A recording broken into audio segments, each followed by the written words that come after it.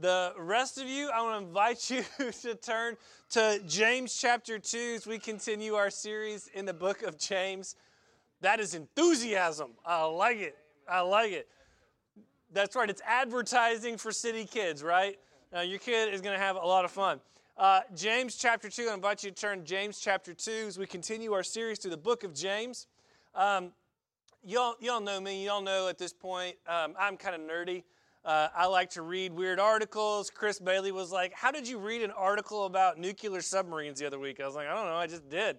I ran across an article. I love to study words and the origin of words. I find that fascinating. And so I ran across a study about the differences between words used in America versus words used in England. They're the same word, but they mean two different things, right? So, for example, I watched on television yesterday what the Brits would call a game of football, right?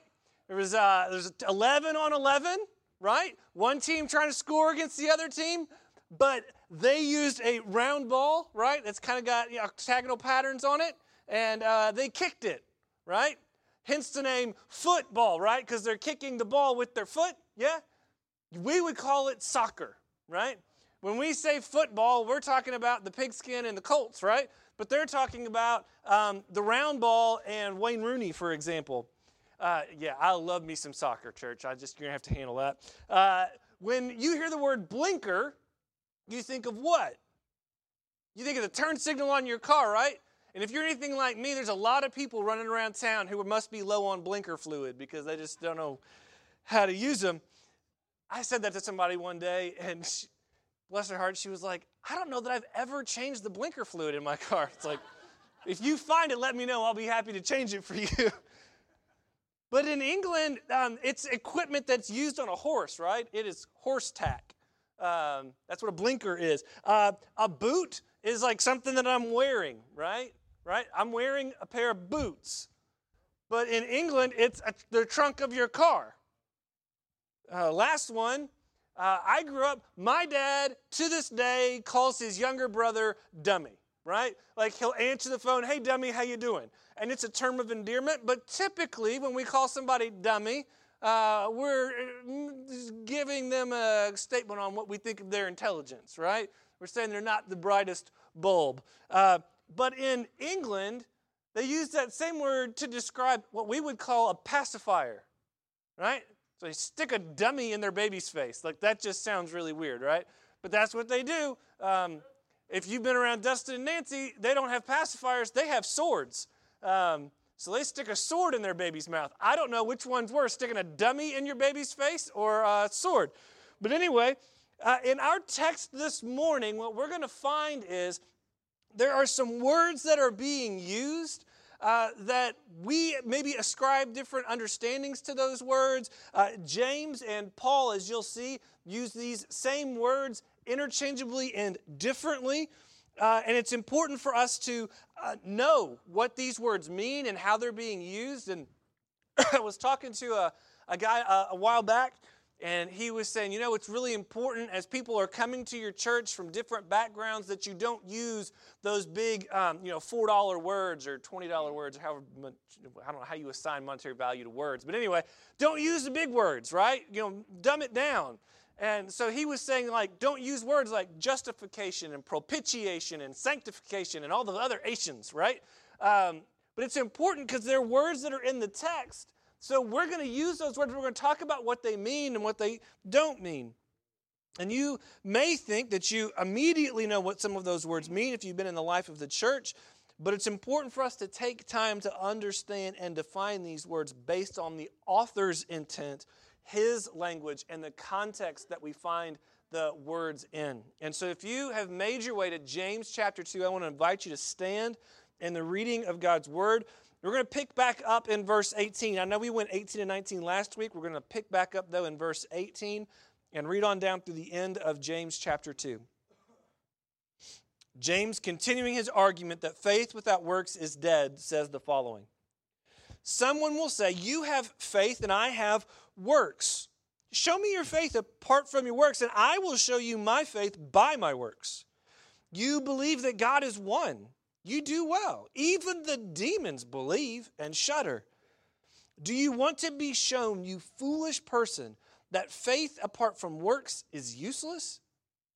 Was not Abraham, our father, justified by works when he offered up his son Isaac upon the altar?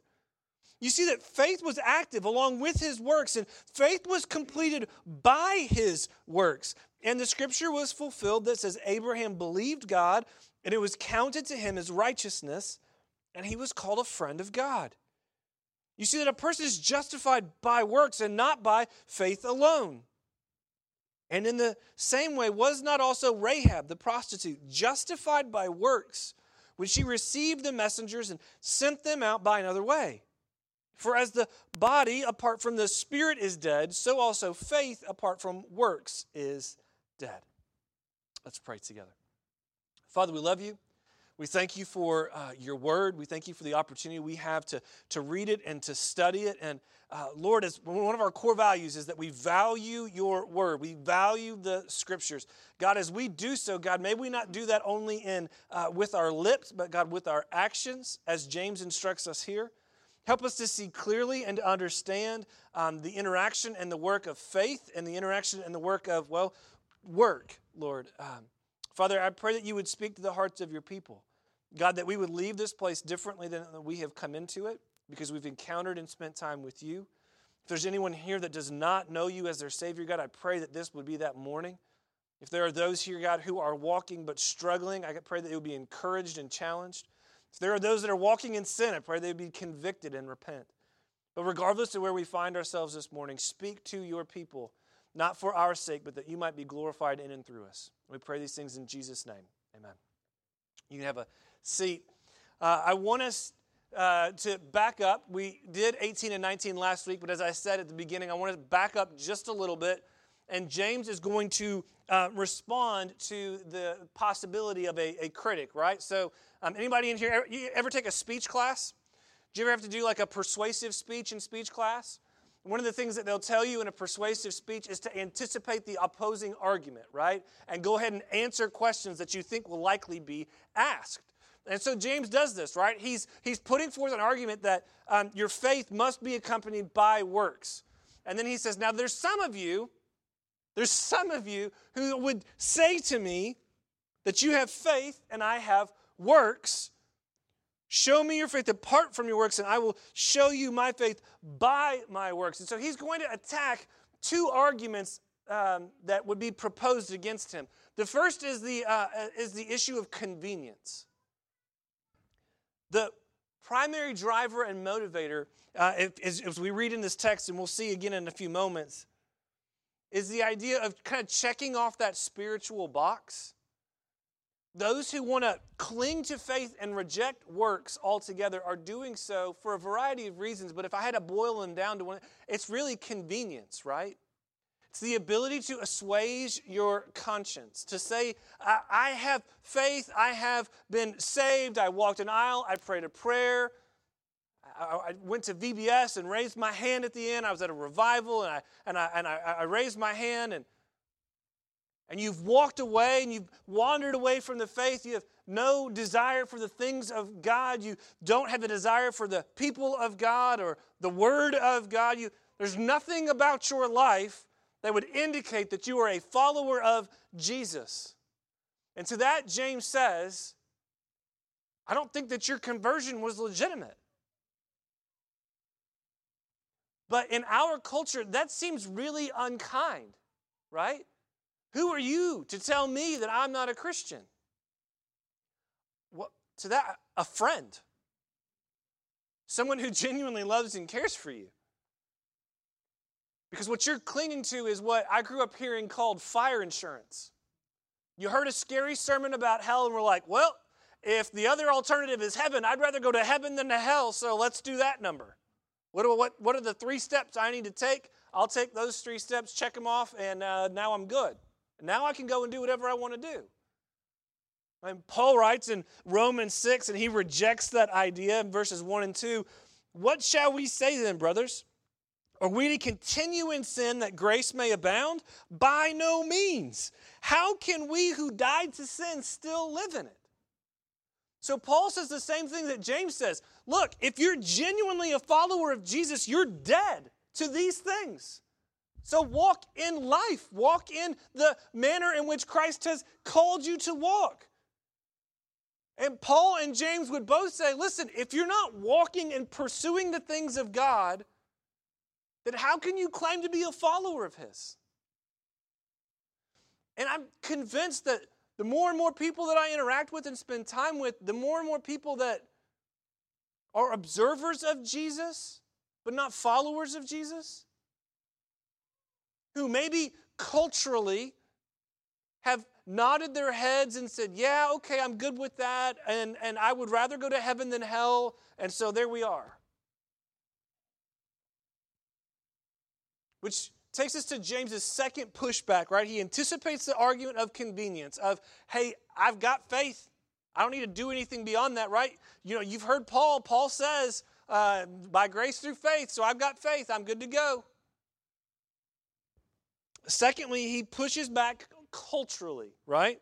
Verse 19, you believe that God is one. You do well. Even the demons believe and shudder.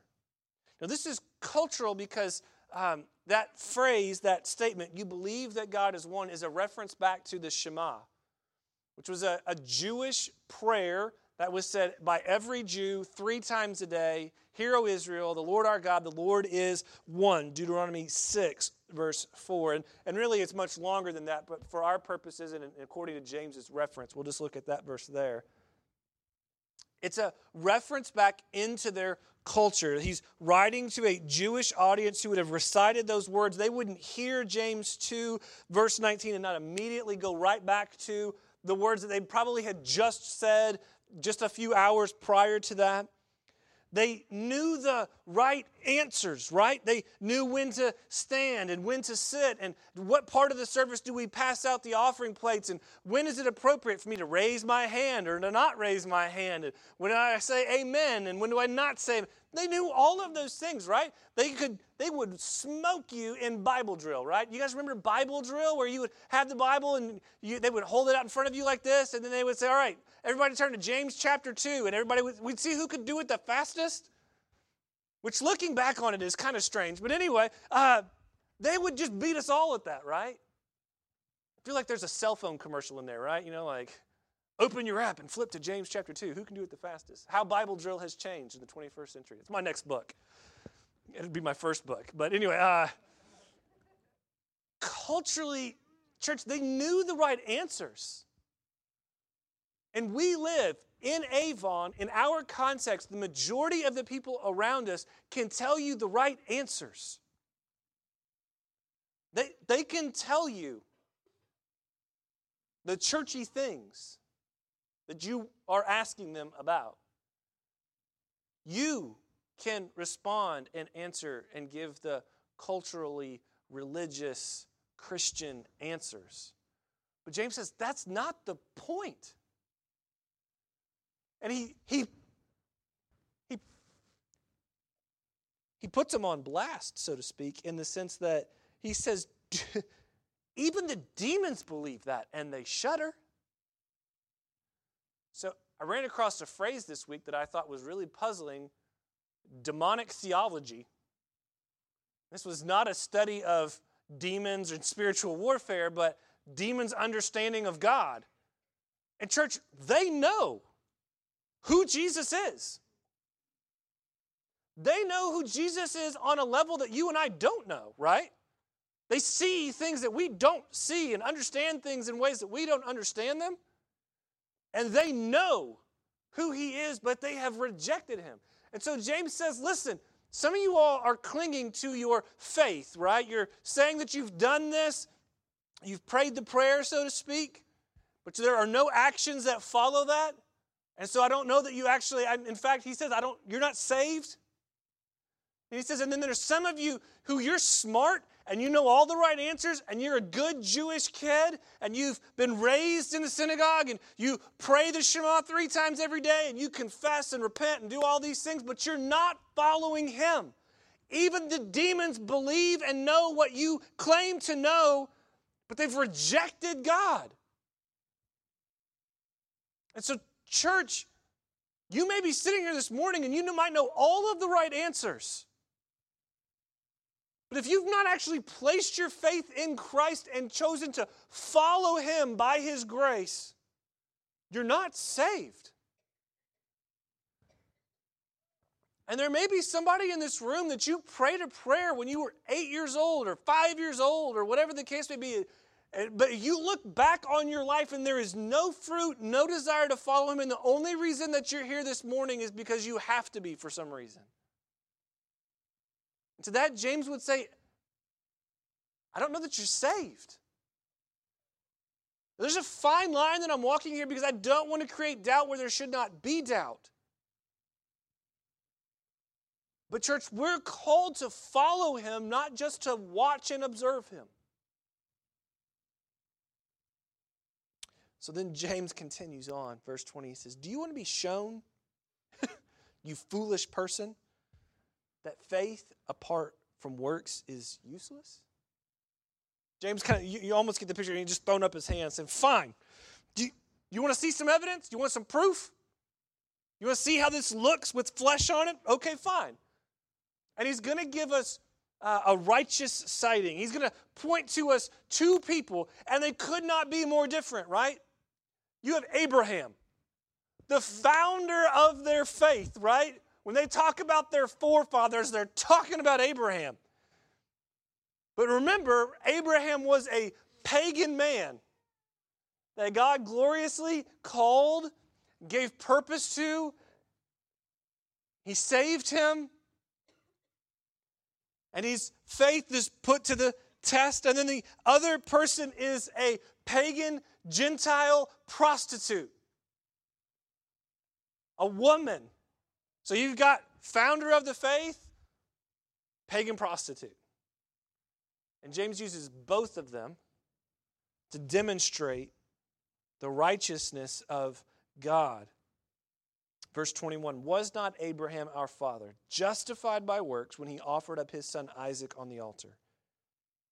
You see that faith was active along with his works, and faith was completed by his works, and the scripture was fulfilled that says Abraham believed God, and it was counted to him as righteousness, and he was called a friend of God. You see that a person is justified by works and not by faith alone. So there's three words that are used in this text. I think it's important for us to understand what they mean and how they're being used, because a lot of people will take James in this particular set of verses and they'll juxtapose it with Paul and they'll say, see, there's contradictions all in the Bible, and now I can reject it and do whatever it is I want to do. The problem with that is the Bible and the fact that it doesn't actually contradict itself at all. So let's look at, first of all, this word justification. It's used in verse 21 and several other places throughout this passage. When Paul uses this word in Romans 3, Paul is speaking of being declared righteous by God through faith. That's what he means when he says justification, that we are justified, declared righteous by God through faith at a moment in time. When James uses this word in this passage, he's speaking about the fact that our works demonstrate that someone has been justified. To declare someone righteous because that person's works give evidence of true and saving faith. Paul speaks this very thing in Galatians 2, verse 16. Jesus speaks in this same manner in Matthew 12, verses 33 through 37. And so people will say that Paul and James are using this word. They're very different. They're contradicting one another. And I want us to look at Ephesians 2, 8 and 10 together, 8 through 10 together, okay? So if you've got your Bible with you, I think the words, are they going to be on the screen, Andrew? Ephesians 2, 8 to 10, are they on the screen? No? All right. So everybody turn your Bible. This is your Bible. It is what you say you are. Turn to Ephesians 2. Or open your app and scan there, however you do that. Ephesians 2, 8 to 10.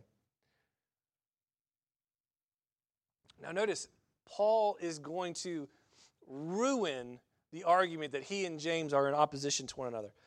Now, many of you will have heard Ephesians 2, 8, and 9 and could probably quote it. But let's read it together.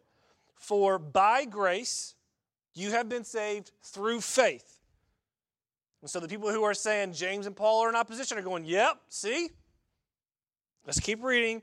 And this is not your own doing. It's the gift of God, not a result of works. And the people in opposition are going, see, right here, opposition. They're contradicting one another so that no one may boast. Now, again, this is why it's so important to read context.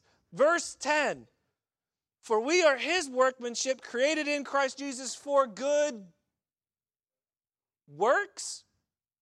For good works, which God prepared beforehand that we should walk in them.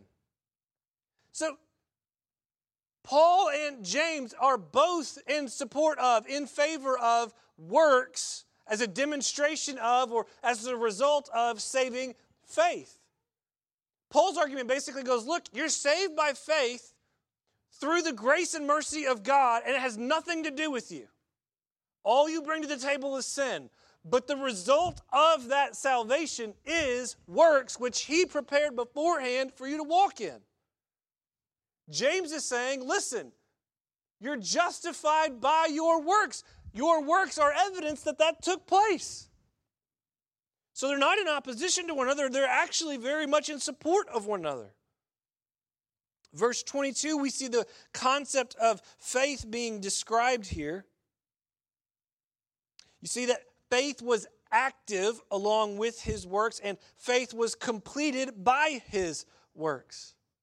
So faith is active, and that's frankly pretty self-explanatory, except that for so many of us, it's not actually lived out, right? We say that we have faith, but for so many of us, it's a blind faith or it's a distant faith. You've heard the illustration about the chair, right? I can say that I have faith in this chair all day long, but unless I'm willing to sit in it, then I haven't actually got faith in it. But I can sit in it and know that it will hold me up. So we're called to have an active faith. In the life of Abraham, we've seen him take more and more active steps of faith, culminating in some ways in this offering of his son Isaac that John was reading about earlier, the child of promise. His faith enabled him, by God's grace, to trust the giver of the gift more than the gift itself. He loved the giver of the gift. He loved God more than the gift that God had given him. And church, for many of us in this room, we have that entirely backwards. We love the gifts that he has given us far more than we love him. And the way you can see that in your heart is when those gifts are taken away, what is your response to God? For so many of us, it's anger, frustration. And I'm not saying, church, that when we lose those gifts, when we lose someone that's close to us, someone that we love dearly, that we don't have questions, that we're not sad. But whether it's Job, someone else in God's Word, Eli in the book of 1 Samuel, I was reading this week. He said, listen, all of these things that I have been given are from him, and so whatever he wants to do with them, they're his to do with. Our faith is called to be active, and it's perfected or completed. What James is talking about there is that it's maturing, it's growing, it's demonstrated through fruit, that we don't just claim to have faith, but we can look back on our lives and see evidence of that faith lived out. Church, I would double dog dare you. I'm teaching Josie what double dog dares are, right? We had a double dog dare involving some what was it we had a double dog dare about? It wasn't asparagus. It was Brussels sprouts. Yeah, I won. You can congratulate me later. It's pretty awesome. But I double dog dare you this afternoon or sometime in the next couple of days to sit down and to look back on your life and to look and see, is there evidence of faith in my life? Where I can see where I took steps because I knew this was what God was calling me to do, even though I did not have all of the answers, or where I rejected something that just everybody in the world told me this was what I should be doing, but I knew that the Lord told me to do something else, and so I pursued him over the acceptance of others. And fill in the blank. There's all sorts of avenues and aspects. And if you don't know how to do that, like call a brother or sister in Christ. In your context of your city group, say, I need help processing that. But your faith is made mature and it's active. And then verse 23, this word righteousness appears, or this concept of righteousness appears. And primarily Scripture speaks of righteousness in two ways. One is positional righteousness, right? It's the moment at which you're saved gloriously. You go from death to life. You go from a child of Satan to child of the King. You go from a spiritual orphan to adopted by God the Father. And that's positional righteousness, right? It's over. It's taken place. It's done. Then there's practical righteousness, and that's speaking of how it is we live for God. This is speaking of the result of our positional righteousness. We demonstrate and grow in Christ's likeness. Those who are counted as righteous in Christ practically manifest their righteousness in their lives as they grow in their likeness of Christ. So that's positional and practical. Ligon Duncan, I think, summarizes these couple of verses exceptionally well. He says, you see, it's not that Abraham was made righteous by doing the work of sacrificing Isaac. It's not that Abraham was made righteous by joining his faith to the work of offering Isaac. It is that Abraham had been declared to be righteous by God by faith, and that he had been shown to be, proven to be, demonstrated to be vindicated as a man after God's own heart, as a friend of God, as a believer of God, by acting on that faith. So, church, all that James is saying in the example of Abraham for the moment is simply that he claimed to follow God, and God chose to save him, and because of his faith in God and because of his positional righteousness, it resulted in practical righteousness. It resulted in his faith being active, and therefore there were works that gave evidence to his salvation. Church, there ought to be works to give evidence to your salvation. And again, as I said at the beginning, it might make sense that James would go to Abraham, right? He's writing to a Jewish audience. This is the founder of your faith. He's the God of Abraham, Isaac, and Jacob, right? I mean, that might make sense why he would go to Abraham. And then he throws in Rahab, to which the majority of people might have been like, Rahab, really? Okay. As we said a moment ago, Rahab is a Gentile. She's a pagan prostitute. In verse 25, he says, in the same way, was not also Rahab the prostitute justified by works when she received the messengers and sent them out by another way? Now, to give us a little bit of context this morning, I want to read from Joshua 2, verses 8 through 11, just to kind of summarize the scene that James is referring back to. It says, before the men lay down, she, being Rahab, came up to them on the roof and said to the men, I know that the Lord has given you the land, and that the fear of you has fallen upon us, and that all the inhabitants of the land melt away before you. For we have heard how the Lord dried up the water of the Red Sea before you when you came out of Egypt, and what you did to the two kings of the Amorites who were beyond the Jordan, to Sihon and Og, whom you devoted to destruction. And as soon as we heard it, our hearts melted, and there was no spirit left in any man because of you. For the Lord your God, He is God in the heavens above and on the earth below.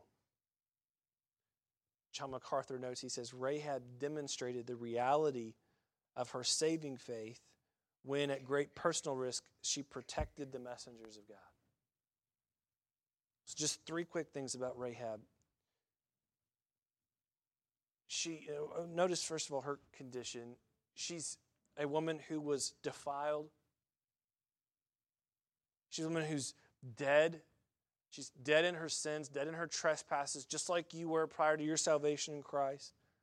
And she was doomed, right? Both physically and spiritually. The city's going to fall, so physically she's doomed because when the city falls, she will fall. And spiritually, if she continues in the way in which she's going, she's going to enter into a Christless eternity. She's going to go to hell. So she's defiled, she's dead, she's doomed. It's not looking good for Rahab. But then notice her confession. In verse 10, she confesses the might of God. That the one true and living God is mighty and greater than any and all others. She describes in verse 11 the majesty of God. And then in verses 12 and 13, she clings to the mercy of God. Genuine faith never rests content with being convinced of the reality of God, but presses on to take refuge in God. So it would be one thing if Rahab had just said, yeah, I guess your God is the biggest and the baddest of them all. But she doesn't just say that, but she clings to that. She pursues that. She seeks refuge in that. She's willing to forsake everything else, right? Everything she's ever been taught, everything she's ever grown up around, everything she's ever heard, all her friends, all the city, everything to pursue God. Now, it's easy for us to read that and kind of be like, well, based on the alternatives. Nobody else in that city is doing that. And you and I may think it's really easy to leave behind friends and family and countrymen and city and everything you've ever been taught, everything you've ever known. But all of those things compared with the one true and living God are nothing. As we sang earlier, right? Count it all as loss. Paul says, looking on his history, on his past, and all the things that might have been or could have been, because you know Paul was upwardly mobile, right? He was on his way to being somebody really wealthy and important and influential and all of these things. And I'm sure on occasion that the thought crossed his mind about what could have been, or people would have asked him, why would you leave that behind? And Paul says, I count all of those things as loss compared to knowing him. Church, can you say that? Can you count everything in your life as loss in comparison to knowing him? There's some easy things that you could tick off the list, right? Like my job, yeah, I could count that as loss. Really, I could count that as loss, Lord, so if you want to provide something else, I'm all right with that. My home, I like this house. There's nothing wrong with it, but I watched HGTV the other day, and I could move on from that house and be just fine. It's Memorial Day weekend. Some of you are going to spend a lot of time with family. You'd be like, yeah, I could see parts of my family being counted as loss and been all right with that. What about your spouse, kids? What are those things that you cling so tightly to? I think of we were FaceTiming with my mom, I think the other day. The beauty of technology, right? Like the idea of being able to do this when I was a kid, I would have thought like, that's like Star Trek, right? You can't actually do this. But she's walking around with this little piece of plastic in her hand, and through the wonders of AT&T, is showing us her farm, right? We're getting to see the baby goats and the chickens and all this stuff. We're getting to talk to Grammy and all that. And the thought occurred to me as we're doing all this, and I was telling Mom and Dad last time we saw them, I was like, there's a lot of farmland out in Danville if you want to move out to Danville. The thought occurred to me about the number of missionaries and pastors and generations not that long ago that when they hugged necks of mom, dad, brother, sister, cousins, nieces, nephews, they counted it all as loss. They would never see them again this side of heaven. And how many of us are willing to count it all as loss? Or are there certain things that we're like, I'll count everything as loss except for these 2, 3, 4, 10 things? And then notice Rahab's contribution. She is continually an encouragement for Israel. She's grafted into the lineage of Jesus, right? So Again, much like with Ruth, God doesn't just take a foreigner, a pagan outsider, and say, okay, you can come in, but just kind of stay on the fringes, but brings them all the way in and grafts them into the lineage of the Messiah. So she's grafted in, and she remains an encouragement for the nation of Israel, for the church, even in James's day. And frankly, she's a testament and an example of faith in our day. And so literally thousands of years later, she is still ministering to the body. She stands as an example of God's grace, God's mercy. There's nothing warranted. She did nothing to earn that. She's a recipient of His grace. And she's an example for us. What it looks like to not simply say that we believe, but to put actions behind that belief, understanding that if things for Rahab didn't go a certain way, it would end really badly for her. I can't even allow myself to think about Abraham walking up that hill with his son and the things that must be going through his mind. I mean, I literally, I was thinking about that as I'm studying, and I had to go and do something else because I just couldn't, mentally, I just didn't want to go there. To think about what it would be like to take your son whom you love up that hill.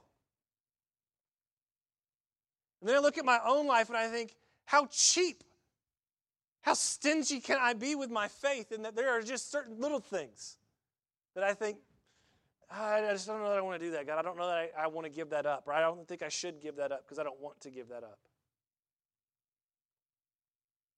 Church, we're called to follow Him in whatever that means.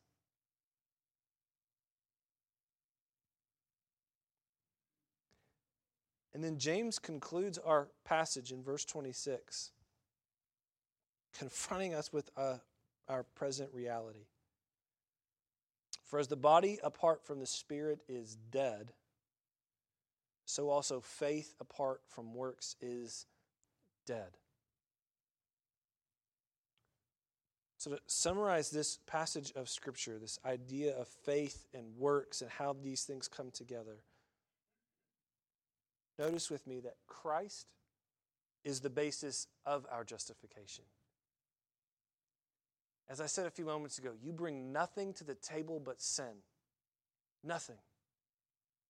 You don't put God in your debt. You don't somehow do enough right things that make it so that God wants you on His team, or however you want to phrase that.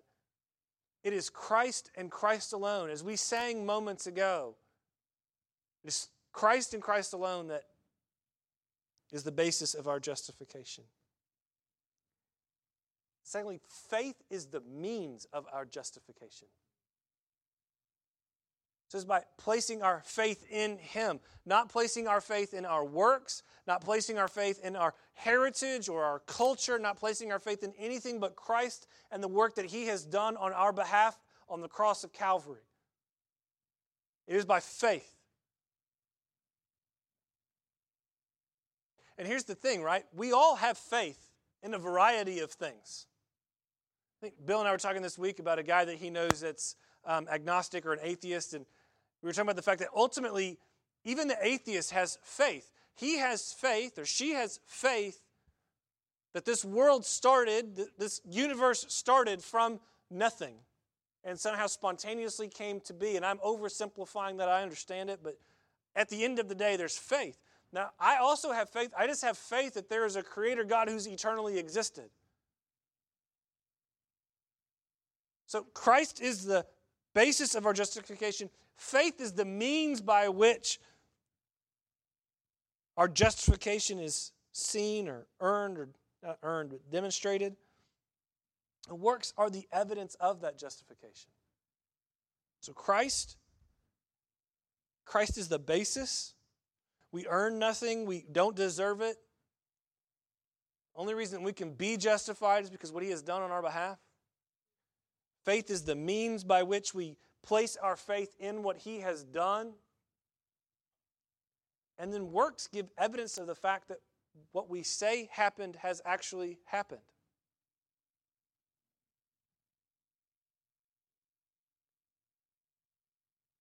Church, there ought to be works accompanying your faith.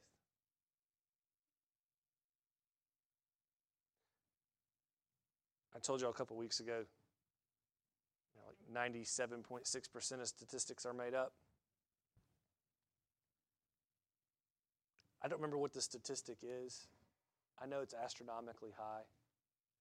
Of the number of Christians who will walk into the church week after week after week. They know their Bible drill. They go through all the motions. And will never lead one person to faith in Christ in their entire life. Not one.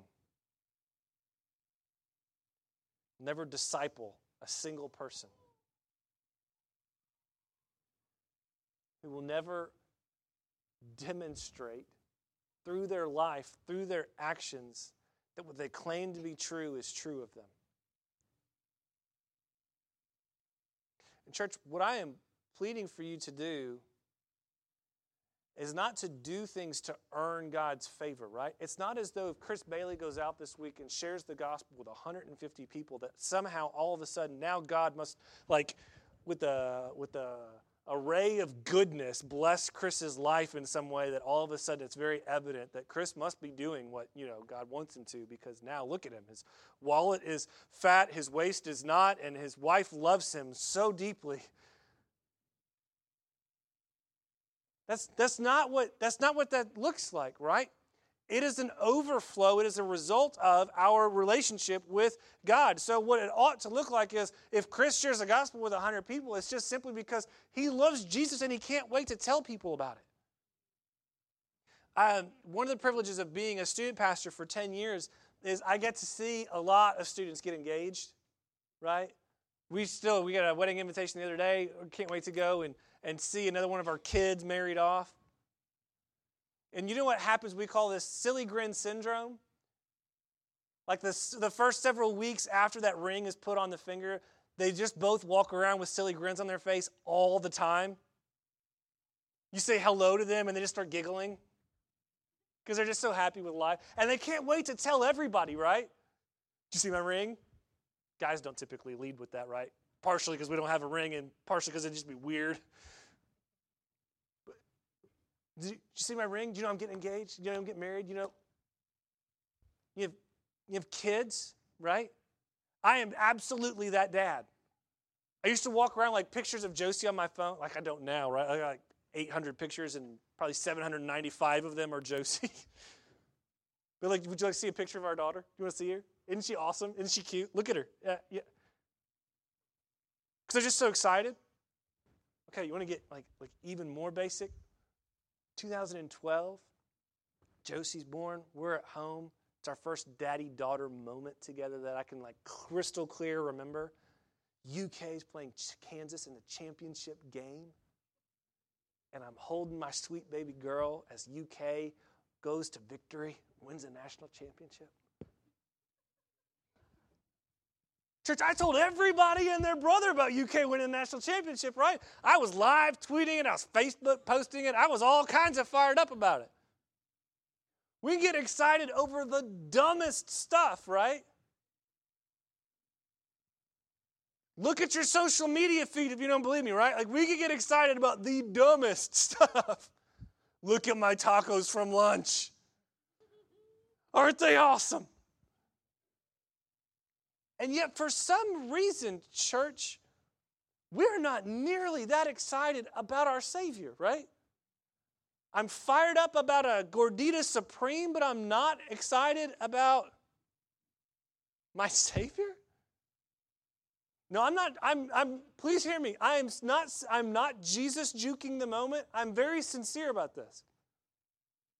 How is it possible that we could spend day after day reading the words of God and praying and singing praises to Him and spending time around other believers and seeing God's glory manifest around us in nature or in relationships or with friends and not be excited about who we claim to serve, about who has saved us? How is it possible that we can do that?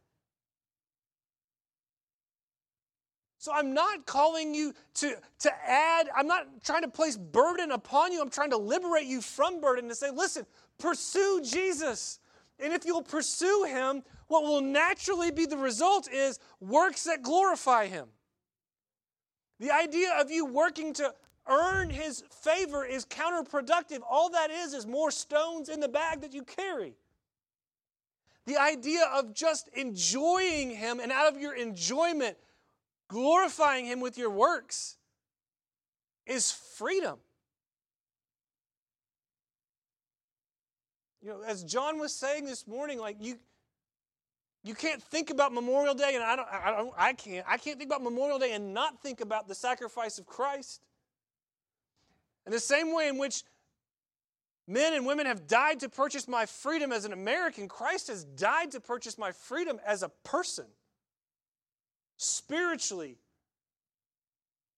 Galatians 5, right? It is for freedom that Christ has set us free.